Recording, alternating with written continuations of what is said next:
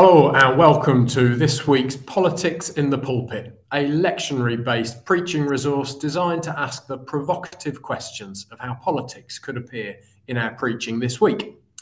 My name is the Reverend Chris Upton. I'm a Baptist minister, and for 23 years I preached out of West Lane Baptist Church in Haworth, but now I work for Christians Against Poverty as the church funding officer and as the national lead to the Waterways chaplaincy. Through both these roles, I am gaining an even wider perspective on how society is changing and on how politics and faith interact in the public sphere. My guest today is Caro Penney. Caro is a member of the Iona community and of the United Reformed Church. She is currently warden of the Abbey, where the resident group live out the community's commitment to a radical hospitality. Previously, she's undertaken other roles within the Iona community, been a URC minister, mainly in two of Glasgow's housing schemes.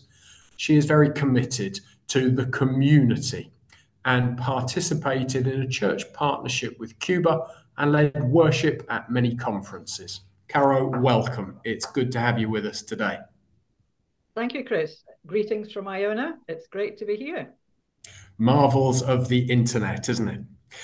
In a moment, we will dive into the lectionary text, but some headlines that sadly we recognise that probably will be with us for the coming Sunday as well. Conflict is still raging in Gaza and Israel, with the death toll rising and airstrikes continuing. The Gaza-Egypt border crossing remains closed at the moment. More anti-Semitic incidents in the UK this week than ever. The Voice referendum in Australia, the country voted no 60-40 to elevate Indigenous voices and give greater rights. A further Afghanistan earthquake, the third in the week, has come. There are various elections across the world, Poland, Ecuador and Liberia. But the Russia-Ukraine war continues. After day 600 of the war, Russia's launched major offensive in Avdiivka in eastern Ukraine. In the church calendar, it's still Black History Month, Challenge Poverty Week in England and Wales, Anti-Slavery Day on the 18th, and the Week of Prayer for World Peace, 15th to the 22nd. But this coming Saturday, there are events all around the country and online for the Let's End Poverty Founding Assembly, a movement made up of individuals and organisations working together to get ending poverty back onto the political agenda. Well, with all that in mind, even before we look at the texts, Caro, how do you feel about politics and the pulpit? Easy bedfellows or... I'm not sure that I would call them exactly easy bedfellows, but I think they're absolutely critical bedfellows. I mean, if I go to church and hear someone preaching, reflecting, and there isn't anything about what's happening in the world today, nothing edgy political about it, then I probably won't be overly happy. Rushing back. I might not walk out, but I think it's absolutely crucial. I mean, my reading of much of the Bible, Old Testament, and certainly the life of Jesus, I mean, absolutely political. I guess it depends a little bit about what our understanding of the word politics is, because it's very easy to think, well, you know, the preacher shouldn't be saying you've got to vote Labour or you've got to vote Conservative or whatever, you know, which that I agree with, but yeah, I mean, engaging with what's happening in the world and understanding different perspectives, including from scripture. Okay. I think that's what it's about. Caro, so it was almost a stupid question. You wouldn't be here if you didn't think that. But I guess a follow-up question might be, have you found as you've got older or that you've become more politically engaged and more aware of the need for politics and religion to sort of intermesh. Has that been your experience, or the other way around, or has it been stable throughout your life? Certainly, certainly as I've grown older, but I've been very, very blessed that the church I became a member of in the early 1980s was really what started me thinking about the wider world. It was a time when fair trade was just coming into, the public sphere, as it were, and a One World shop had opened in the city centre. This is Edinburgh. And we started a One World stall at church. Now today that just seems, what would be the problem? But at the early 1980s, that was, that was the right thing to do, but certainly not every church would have done it. Not least because some people didn't like the idea of selling things in the church building around worship. And the church that you were a part of then, sorry, I'm digging deep even before we get into the texts. Was it an individual preacher that focused your thoughts in this direction, or was it the ethos of the whole church, or the ethos of the congregation? I mean, I can remember a church member who even then would have been in her 60s, 70s, and I can remember her saying more than once how important it is to pay our tax, because that's how we contribute to the life of, the nation, as it were, and beyond. And I had never ever heard anyone say that before, but I've always remembered that.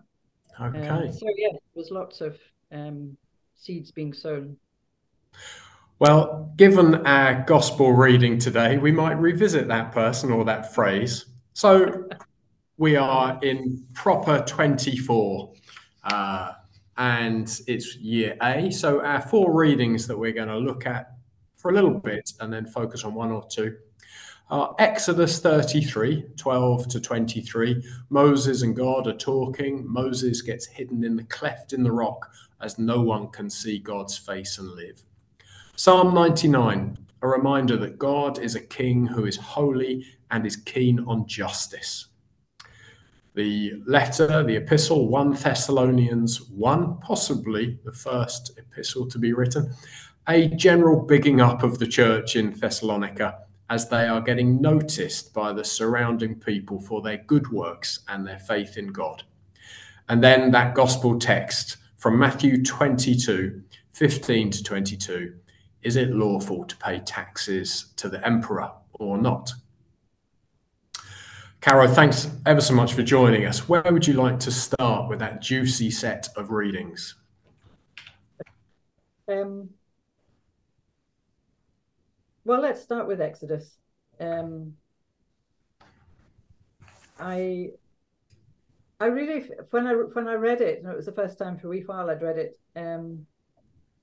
I felt for Moses. They've obviously just had the difficult time with the golden calf, which Aaron has been part of. So, Moses' best pal and companion had not behaved as Moses and indeed God would have hoped.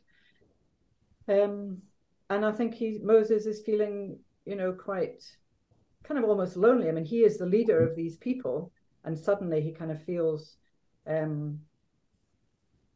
lonely, and the people, and particularly Aaron, have gone astray. And he's also feeling that God isn't companioning him in the way that he wants and needs, and is perhaps feeling a bit deserted.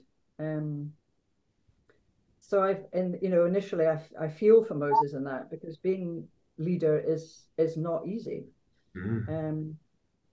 But when I thought about it, I also realized that, of course, when you're in that kind of situation, you either want that sense of confidence and power and authority to go forth and do what you think should be happening. And then, so often you can say, well, that's what God was telling me, whether or not. Or you kind of sink into God's arms and say, well, God, you tell me what to do. You get on with it, And God is, as I read it, saying, no, I am with you. I love you, Moses. You're doing a great job, but I want you to be affirmed and empowered to carry on. And yes, I will be around, but you won't see me face to face. And I think, I've read so many stories from different traditions over the years. I'm thinking particularly of a Sufi one, which is that we are fearful. We lack confidence a lot of the time. Sometimes we're overconfident. But if we trust God and surrender to God, that is a kind of key way forward. So not needing to have all the answers. And as far as living in community is concerned, is actually, the community has the answers, but people need to be listened to. Yes, challenged, but we're all in this together. So the role of the leader is not to say, right, you just do what I'm saying, but to listen. And I think, but that's hard. That's hard for a leader to hear as well. So that was, kind of my first thoughts from that reading. Yeah. Whether it was about the preacher or about Moses, I think you mentioned, I want confidence, power, and authority. Those three things. And I think many preachers do. And many preachers perhaps, act as if they have seen God rather than being hidden where God hides God's self. But out of those three, confidence, power, authority, as a preacher, which would you put top in terms of need? Oh, gosh. Or which is most dangerous? That might be another question. Well, I mean, power and authority I kind of see, very much as being similar. So I guess it depends on whether we're meaning power out of my own sense of kind of fear and lack of confidence, or power in the sense of being empowered by God. So I suppose authority, I would say, is in the sense of, it's not my personal authority. So I think that's, I would say, is the most dangerous one, because leaders, including, whether they're church leaders or government leaders or business leaders, whatever,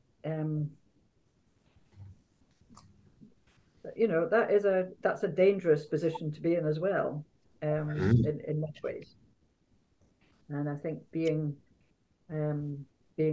humble about it, as I say, being open and listening and intentionally vulnerable to what other people and God are saying is massively important. But that's probably the most difficult thing to do. Yeah, I would think so. Just occasionally I try and think, well, what would have happened if? And what would have happened if God had revealed God's face to Moses, as Moses sort of asked? And that huge, I have seen God, absolute I have, rather than I had to turn away and I didn't see God, may encourage a bit more humility from the pulpit. Let's leave that there. We're never going to fix or solve any of these questions, but it might be of use to other people to join in our wrestling. And by the way, do you tend to focus on one text or twin two or three or four texts when you preach? Here in the Abbey, in Iona Abbey, tend to go for one. Mm-hmm. I mean, I have to say that's partly a time Mm. Mm. for timing reasons. Otherwise, services, because we include Holy Communion every Sunday, and we've got a lot of visitors. Mm. So we do have to be a little bit careful about that. So occasionally, I mean, yesterday there were two, but usually we stick with one. Okay. Yeah. But obviously the person speaking can Reference other mention texts. others and reference Yeah. others. Yeah, yeah, yeah. Mm-hmm. I think it is interesting that I suspect most church services have got slightly shorter because of timing and our ability to Mm-hmm. expect and to Mm-hmm. function with all the other things we might be doing on a Sunday that 50 Yeah. years ago there weren't. Anyway, let's leave Exodus hanging. Mm-hmm. Psalm 99, 1 Thessalonians, Matthew 25, 22. They're all good. They're all good. Psalm 99. Well, the Psalm. I mean, I love verse 4 in the middle. God as a lover of justice, established equity. Not sure about executed, because there's obviously different understandings of that word, but executed justice and forgiveness, justice and righteousness, and then being forgiving, but Yeah. avenging wrongdoing. So not the individuals, but the wrong actions. Yeah. I mean, I think that equates, very, very much with politics in the pulpit.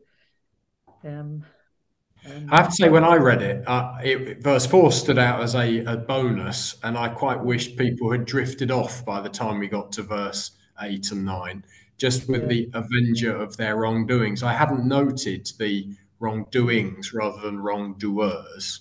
right, But I yeah, still get a measure of that kind of binary, the Lord smote sure, everybody that wasn't on yeah, God's side. yeah.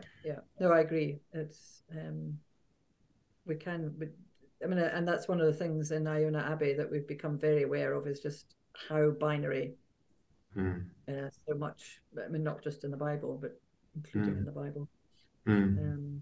which we're What do you still. do with that binary?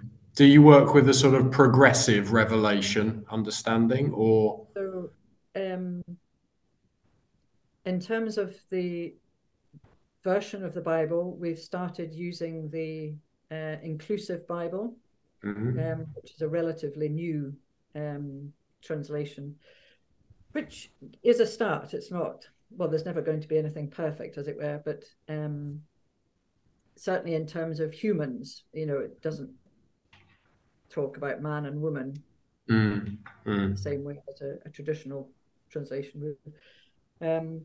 And generally, one of the things we started saying at the beginning of our worship in the announcements is that we know through time that language changes. And if you mm. feel uncomfortable with it when you're praying, we have responses that the congregation say, or singing, then feel free to make a change respectfully. So you're not shouting it out that everyone Mm, else needs to mm, hear it. But mm, if there's something, and that includes, that includes binary. So for instance, if the Bible reading or a prayer talks about brothers or brothers and sisters, we will also now use the word siblings. So brothers, sisters, siblings, just to mm, make it as inclusive as possible. mm, So mm, mm. things like That's good. Thank you. I hadn't thought about the brother, sister, siblings that. I've noted in my preaching the use of the male pronoun for God. I Yeah, begin to really absolutely. stick in my throat, and quite how we work with the Lord's Prayer. I did a funeral last week. We said the Lord's Prayer, and it would have been incongruous in that event to have moved away from the Our Father. Sure. Um, but we're learning and struggling together. Our Mm-hmm. time is going, Carol. Sorry. So let's leave Thessalonians. Mm-hmm. We Yeah. both, yeah, it's all good. Um, Okay. but let's get on to that text you mentioned, even in the Yes. introductory bit about taxes to Caesar or Taxes. taxes in general. Matthew Yeah. 22. Yeah. Yeah. Great story. Where do you go with it? Have you preached on it even? And if so, That's a good question. To be honest, I can't remember. I'm sure I probably have. Yeah. Not recently, I would say. Yeah. Because here we have different preachers every week. Sorry, so I only do so half a dozen times a year or something. Yeah. Okay. What do you do with that text? Is it lawful to pay taxes to the emperor or not? Um, I think, I mean, I would agree with the church member that I think in principle taxes are good because that's our way of contributing to the wider life of society. I think another side of that is that we need to hold the politicians accountable as to how they use them, and indeed who is taxed at what percentage. Because I tend to think that folk who earn a lot get away with not giving so much tax, and certainly businesses. I mean, there's horrendous stories. Even just I think even just last week, and talking again about Amazon having not paid millions of pounds even to the UK.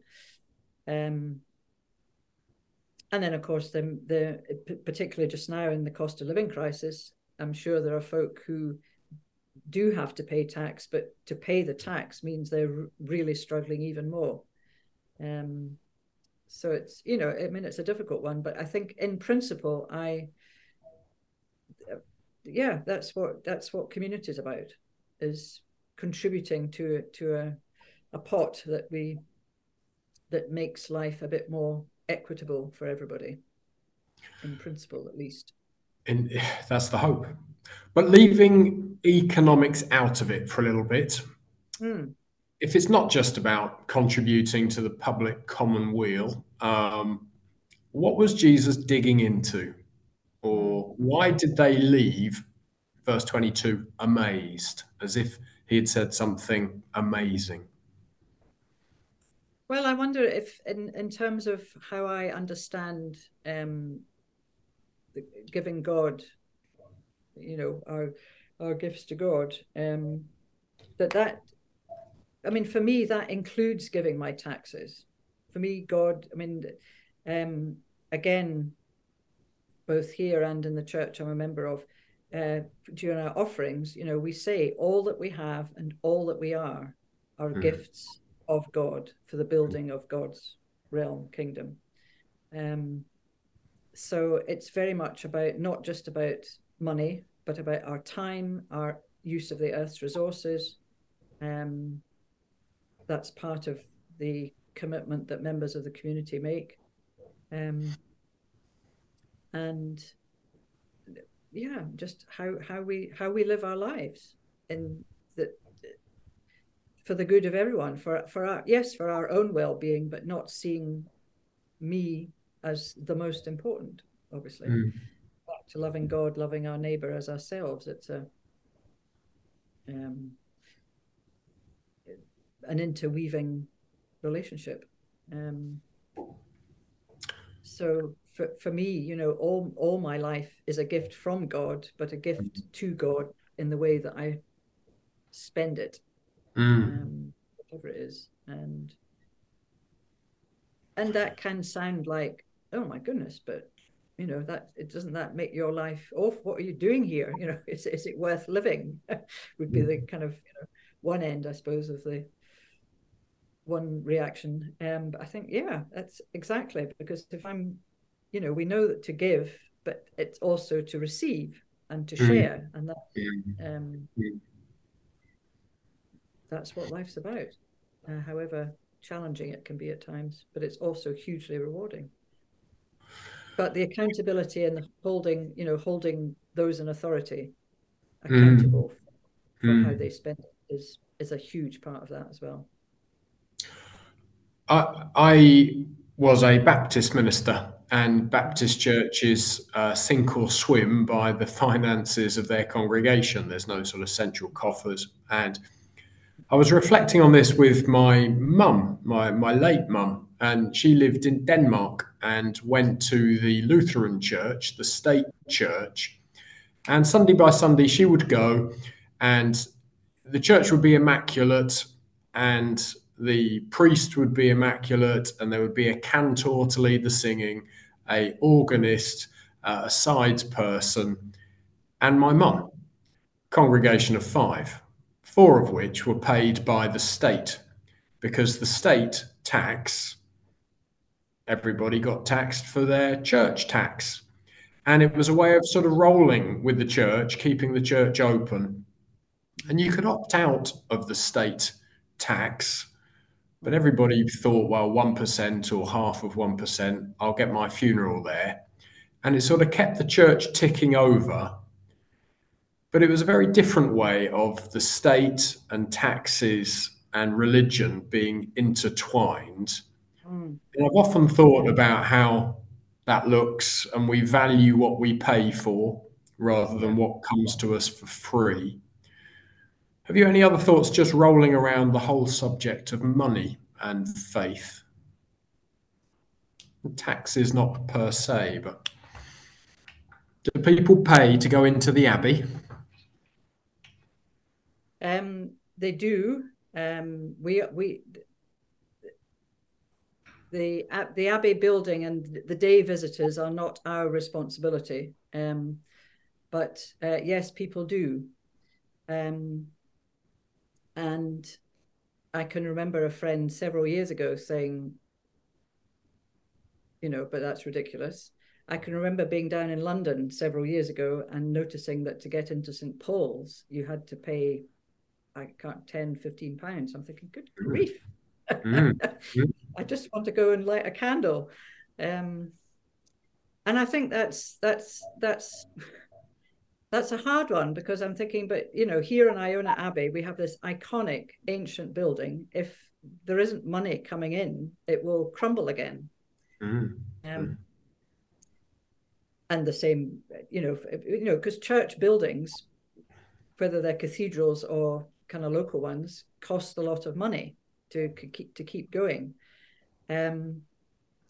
But I also wonder whether we, the church building almost becomes our idol. And we kind of think, well, we've got to keep that going, because we can't, if the building goes, what are we going to do? Well, I'm thinking, well, if there's only 3 of you or 6 of you, meet in your front room. Isn't that what members of the early church did? Do we have to have all these iconic buildings? Now, I know that the Church of Scotland and won't be alone. I'm sure all the denominations are struggling to a large extent in terms of keeping buildings up. And buildings are important, but we have to, we have to make hard decisions. I noted in reading the Matthew 22 that our English translation, Matthew 20, verse 20, is whose head is this and whose title. But the Greek is whose icon is this. And this sort of idea of image and icon, and what an icon is and what it isn't. And you've mentioned how the Abbey may be an iconic building, and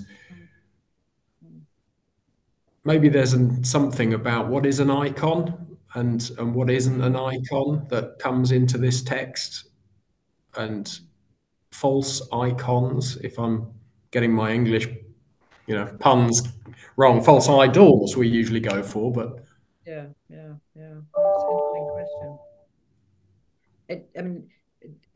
It was interesting to see this week the new coins that are coming out, I think, at the end of the year, because we have a new king, and they're all wildlife, so birds and animals on each one. I thought, well, that's an interesting change. Does it have so a bit of Latin around the edge as well? Probably, I didn't notice that, Chris. I'm Dei sorry. gratia rex Charles Fidei Defensor or something. Always confuse the kids when a bit of Latin kicks in. But I thought, I'm not a royalist, but he's very much obviously environmentally committed and concerned with what's happening, and that is one way of just on a day-to-day basis saying this is absolutely essential that we take care of the earth and the creatures as they take care for us. So I was quite pleased and surprised. Yeah.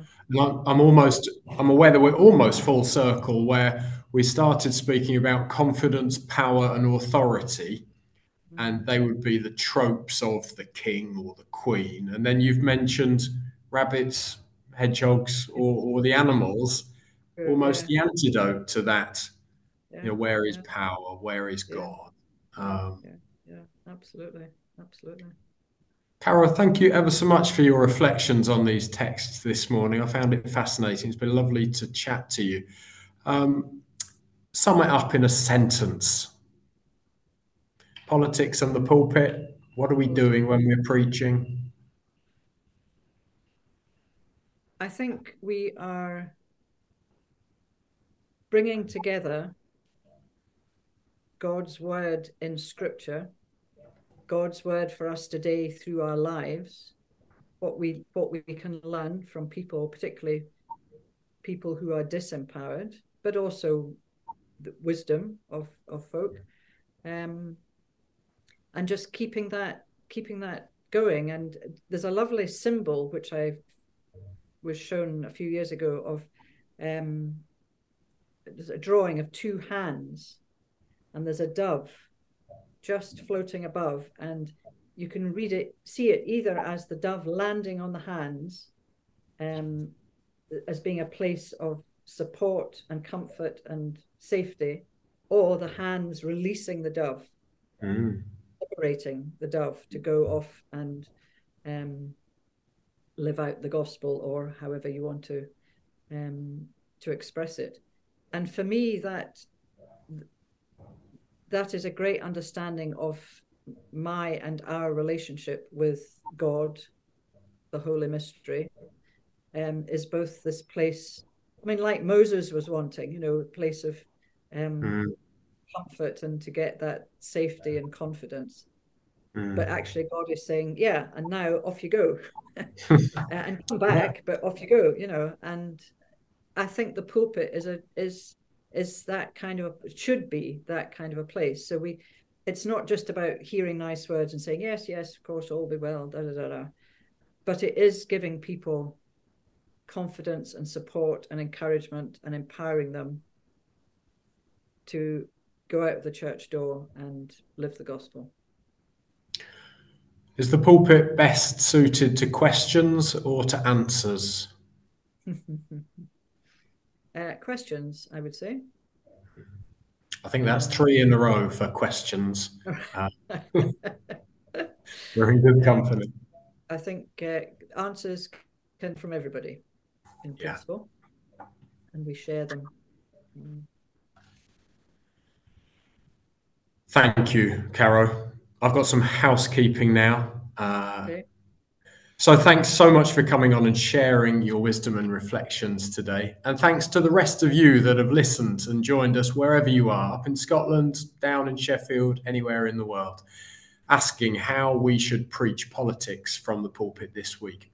If you have enjoyed this episode of Politics in the Pulpit, please leave us a review wherever you listen to your podcasts and share this episode with your friends.